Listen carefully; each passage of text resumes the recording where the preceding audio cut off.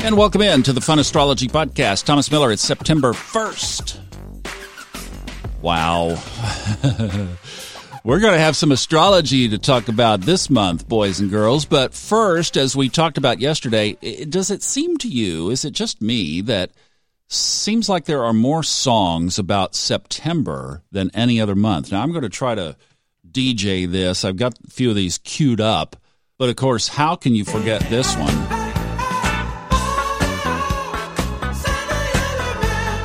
Right? Earth, Wind, and Fire.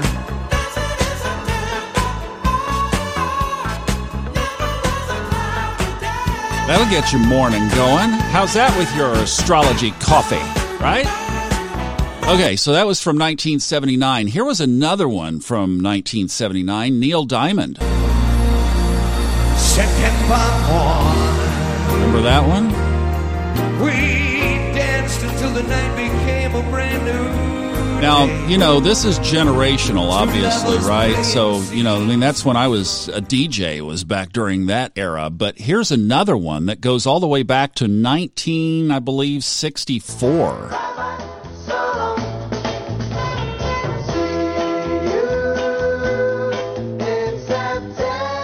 And the lyrics to that one are kind of fun because they talk about going on a trip and be sure to write. You know, back in those days, you didn't even phone. You didn't have a phone call. You would write or you would send a telegram.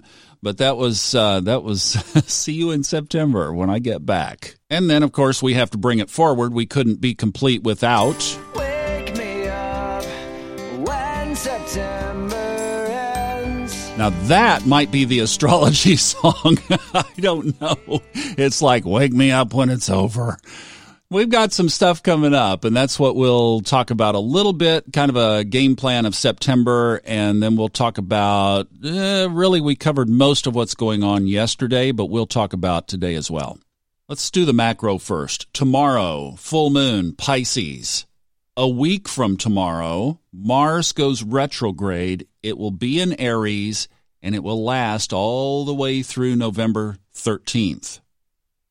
Then on the 12th of September, Jupiter stations direct. So if you kind of put the pieces of that together from, so September 10th, 11th, and then 12th, we will have, here's the lineup, Jupiter, Pluto, Saturn, Neptune, Mars, Uranus, and Chiron, all in retrograde. You feel like you've been pushing a boulder up a hill energetically? That's a lot. I mean, that obviously what's left, Mercury, Venus. And you know, here's the thing. The headlines over the last week, at least it looks to me like the angst is building. So with these protests that some turn unruly, and there have been shootings, people have been killed in shootings over the weekend, looks like it's amping up. Keep in mind, that's during retrograde, folks. That's with all of this stuff in retrograde.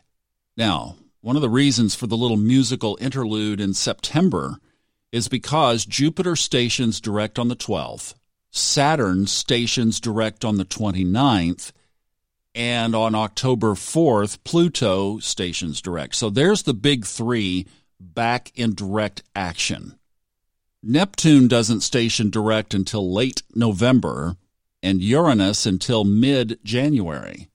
Mars will station direct in mid-November. So basically between early October, October 4th, and when Mars goes direct on November 13th, we kind of have this offset. So the big three, Saturn, Jupiter, Pluto, have been in retrograde. Now Mars goes retrograde, and the big three come out of retrograde and station direct. But Mars will be in retrograde. And all I can say to that is, thank God. Literally, I'm saying that very respectfully. Thank God, thank the heavens that it is giving us this offset. Because if all of those planets were in direct motion and you have the tension that we have now that you're seeing every day in the headlines, there is no telling what would be happening.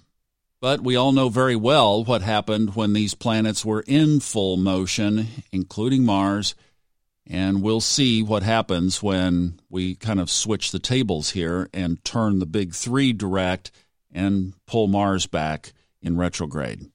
Now, the moon just moved into Pisces right before this came out. 4:34 Eastern Time, the moon ingressed Pisces, where it will be full tomorrow. Also, the mystic rectangle that we talked about yesterday is faintly still there today.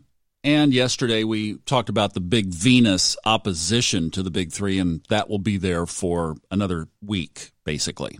That's at least for the energy, but if you're tracking the exact aspect, the next aspect will be when Venus is opposite Saturn at 25 degrees 54 minutes, and that happens at 8:17 tomorrow morning Eastern Time, 8:17 a.m. Eastern, Venus opposite Saturn tomorrow morning. All right, that pretty much catches you up on what's going on in the sky. Have a great Tuesday, and we'll see you for a full moon tomorrow. Hope you enjoyed the little September medley. Kind of fun doing that. I guess we only get to do that once a year. Have a good day. Bye-bye.